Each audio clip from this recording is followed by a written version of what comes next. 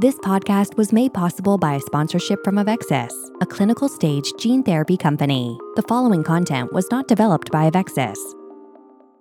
Welcome to the SMA News Today podcast, episode 37. I'm your host, Kevin Schaefer.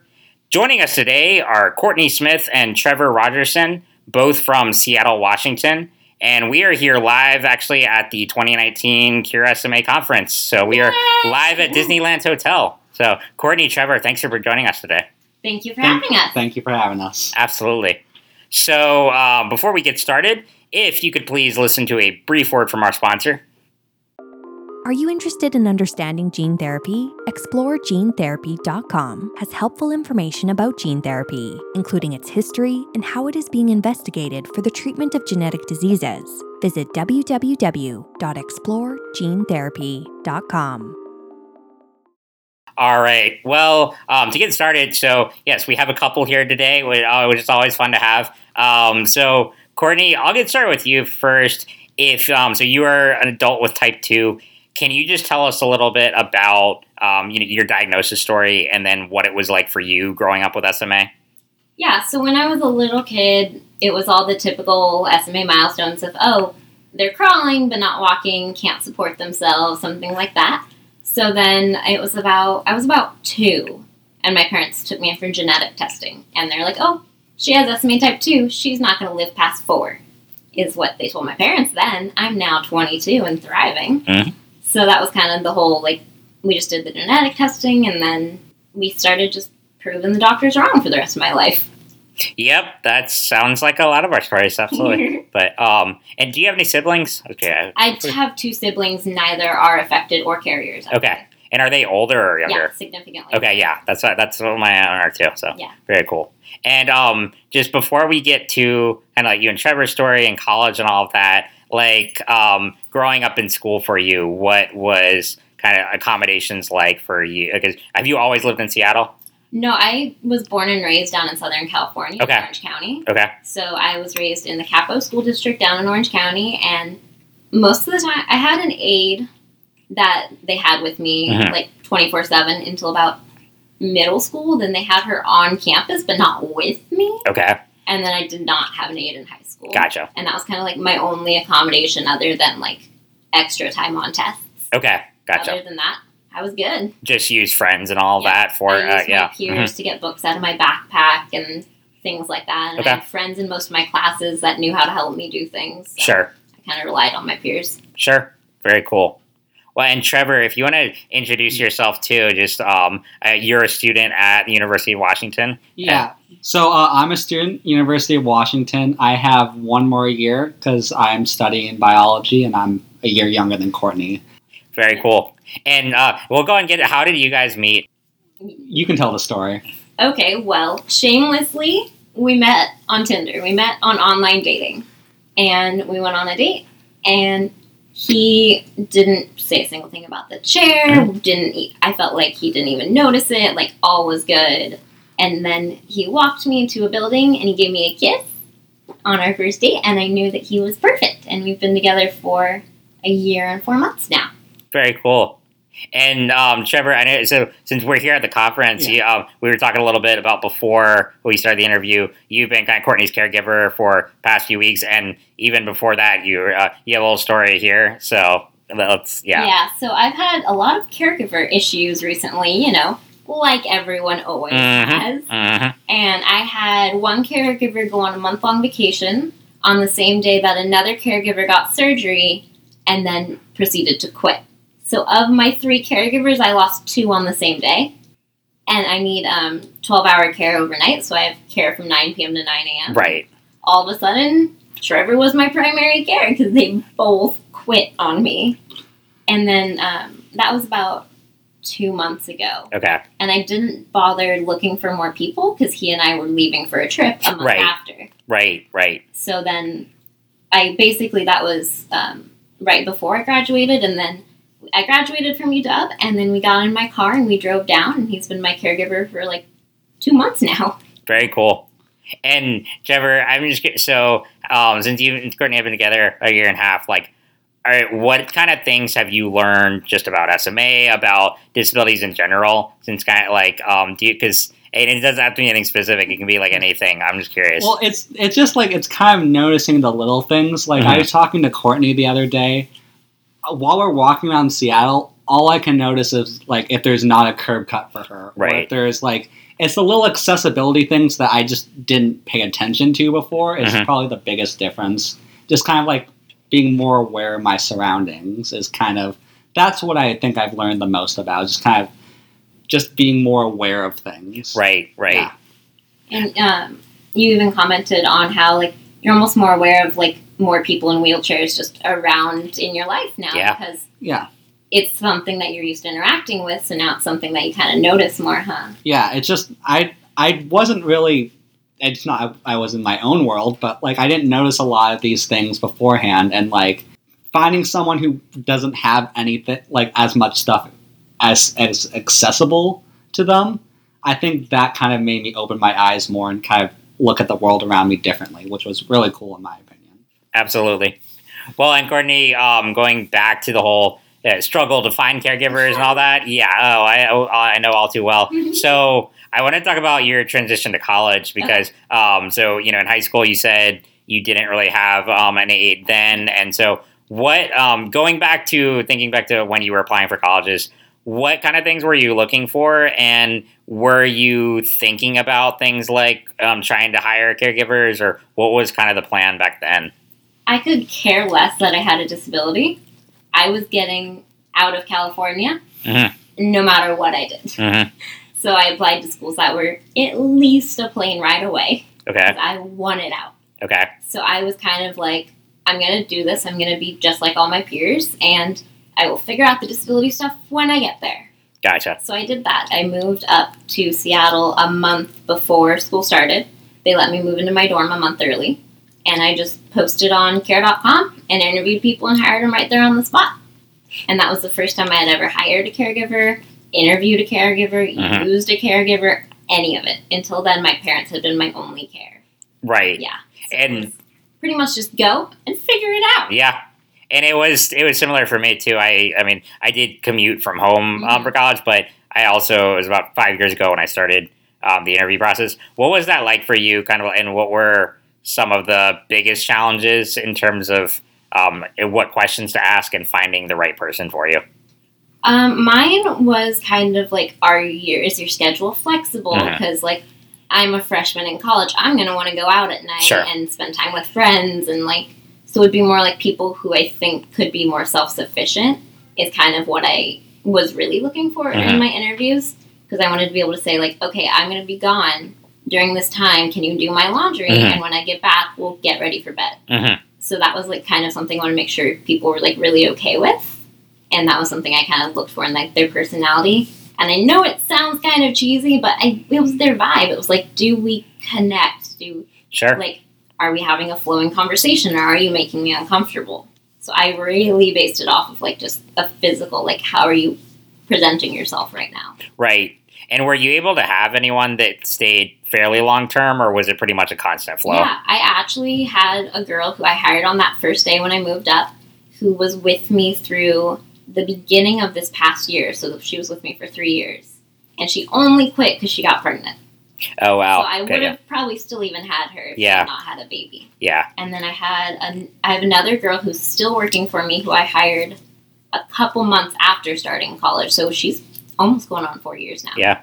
But she's my only one right now. Right. Because I don't have any others. I just have Trevor and her right now. Okay, yeah. Oh, I know the struggle. It's, yeah. I'm very fortunate. We actually have in the room with us right now my caregiver, Randy, who listeners out there can listen to a previous episode for which he was on there. But, yeah, no, it's very rare to find someone who will stay with you that long, but it's good when it does happen. Yeah, it really is amazing. And then besides just the caregiving process and hiring and everything, what was the transition to college like for you in general, like getting around to classes versus, being in high school where everyone's in the same building? Yeah, so I actually went to high school. So because I went to high school in Southern California, it was an open air high school. Okay. Everything was ridiculously spread out. Okay, gotcha. I think at one point someone said like the entire campus is the size of Disneyland. Like it was a really big high school. So I was like kind of used to like having to go across campuses to go to classes. And then when I was looking at colleges, I made sure to tour the ones that I was seriously considering to make sure I could do the accessibility. And I met with the disability office at every single college I was applying to, saw what their everything was available, saw if like the campus physically felt accessible to me, things like that. And I kind of fell in love with UW, University of Washington, because of it.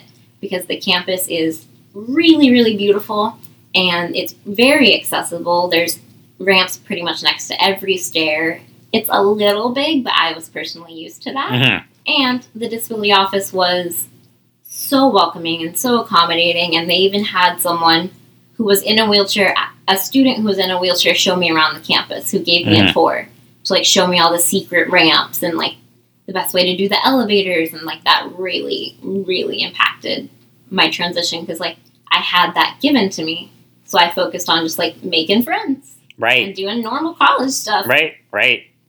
Well, and that's really cool. And yeah, no, I've talked about it before too. Is like finding the right disability services office is a huge part of the college experience. Big. Yeah, big time. I ended up working as a receptionist at the disability office. Oh, very cool. During my sophomore year through my senior year, because it was just I was always there anyways, right there. Yeah. It was a perfect job for me, and they knew how to accommodate me. So that's really cool. Pretty amazing. That's cool. And Trevor, I was curious because you're a biology major, and we talked about it a little before we started recording. You actually knew some about, I think it was Zolgensma before. Yeah. So yeah, I'm curious. Yeah. So one day I just came into my class, and then on the screen they had the article that of like when they were just announcing when it got approved. Yeah, when it got approved, and we just spent. It wasn't a long time, but we spent like the first 5 minutes just talking about it, and it was interesting because, like, to kind of preface it, my professor had to talk about what SMA was, right, and what the drug was doing, and it was a long time ago, so I couldn't give like the exact details, but it was a really cool experience because I had a friend in that class, and I'm like, hey, that's what my girlfriend has. Like, we're talking about that, and it was one of the coolest experiences because I knew something. I had a real life connection to something I was learning, which a lot of times in biology you don't get. So that was a really cool experience for me. That's really cool. Yeah, the overlap and everything. And I imagine, too, this is your first conference, right? Yes, this is my first conference. Yeah. Well, what's it like? So, I mean, I know it hasn't started yet. We're recording right before the meet and greet, but it's like, what's it kind of like, too, just being fully immersed in the SMA community here now? Yeah, it's really cool. The part that trips me out is seeing the kids in the wheelchair because they're so tiny, and like, I live with I see my girlfriend all the time. I'm kind of used to like adults in wheelchairs more, but the kids is what are kind of like making me fully feel immersed. Because like I felt great about it coming in. I didn't have any trepidations, but I kind of feel more great about it. Like I was downstairs with Cajun earlier, my service dog, her service dog, and we were talking with some kids who were here for the conference, and they were wanting to pet Cajun, and I just kind of felt a part of the community, which felt great for me. That's really cool. Yeah. Well, and since you brought up Cajun, too, I want to talk, how long have you had Cajun, your service dog? Cajun is my second service dog. Okay. And I have had him for 3 years now. Okay. So he's turning 5 next month. And then when I was in middle and high school, I had a first service dog. Gotcha. Her name was Michaela. She's retired now, and I have Cajun. What kind of things does he... I know you just graduated, but like throughout college, what kind of things did he do for you mainly? Yeah, so the main things that I have him for were the push buttons to like open automatic doors. He goes up and pushes those for me. If I were to drop my keys, my wallet, my phone, whatever it may be, he knows how to pick it up, sit down, give it back to me, and then continue on with our day. But also, honestly, the emotional support from him was also really amazing. Sure. I have him for the physical aspects, but he's my little boy. I would not have been able to do college without him. And he even, when I graduated, he was in his own cap and gown with his own diploma and everything.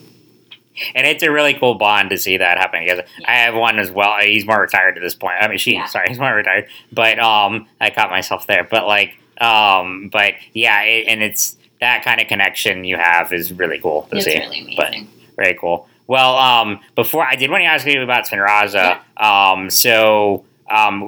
First off, how long have you been on the drug, and just kind of what has the overall experience been like for you? I think I finished. Was it my 6th dose last? Yeah, you It did. was my second maintenance. Right. Yeah, that would you make did all sense. 4 Yeah. loading and then second. I've done 2 Yeah, maintenances, so I've gotcha. done 6 doses in total. It's been a pretty good experience for me because I'm doing it at the University of Washington Medical Center, Okay. Yeah. and we're doing it in the interventional radiology because I have a double spinal fusion all the Right. way down my back. Same. Yep. Yeah, so we have to do it in the interventional radiology, and admittedly, I'm on quite a bit of Xanax when we're doing it, but it's actually not that bad. And they actually let Trevor be in there for my first Okay, one that's and cool. hold my Yeah. hand and Sure. help me walk through it and everything. And honestly, the things that get me through it is that I get a Coke and a peanut butter cookie right after. And then life is good. I get lunch on the way home too for mine, so it makes it worth it. But yeah. But I haven't honestly seen any difference in Okay. myself Okay. from them. I haven't seen an improvement, but I haven't gotten worse. So Right. life is good. We're not getting worse. We're going with that. Yeah, absolutely. Well, Trevor, I'm curious to see if you've noticed anything because there are things where my friends and family have commented on things like my energy levels and that kind of thing that I wouldn't take notice of myself, but I'm curious if you or anyone else has just noticed any slight differences. I mean, I think in my opinion, I've seen a little strength get back, but that's about it. I mean, her doesn't seem like more energy, but there's definitely not any less energy there. Sure. Yeah. And I think I see like a little bit stronger appearance from her, but that's about it. She definitely is not getting worse though in anything. Like she's pretty good and maybe a little increase, which I'm happy to see that she's getting at least something from it. Definitely. That's really cool. Yeah, because I remember last year at the conference, you hadn't started it yet, I had and you not. were. You guys were all talking about it, and I went home after the conference and I made an appointment with the doctor and started it. That's really cool. And just on that note too, and both of you are free to speak about this, but like we talked about with the approval of Zolgensma and more treatments on the way. What does it mean for you to not only to be on a treatment, but just to see the other ones coming out right now and all the advancements?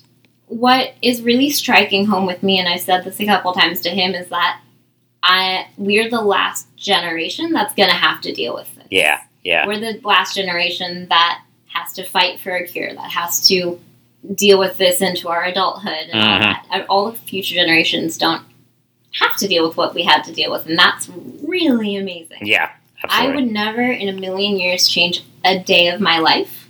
I love having a disability. I've gotten so many amazing opportunities because of it and met so many amazing people because of it, but I'm really happy that little kids never have to go through the pain that I went through. Absolutely.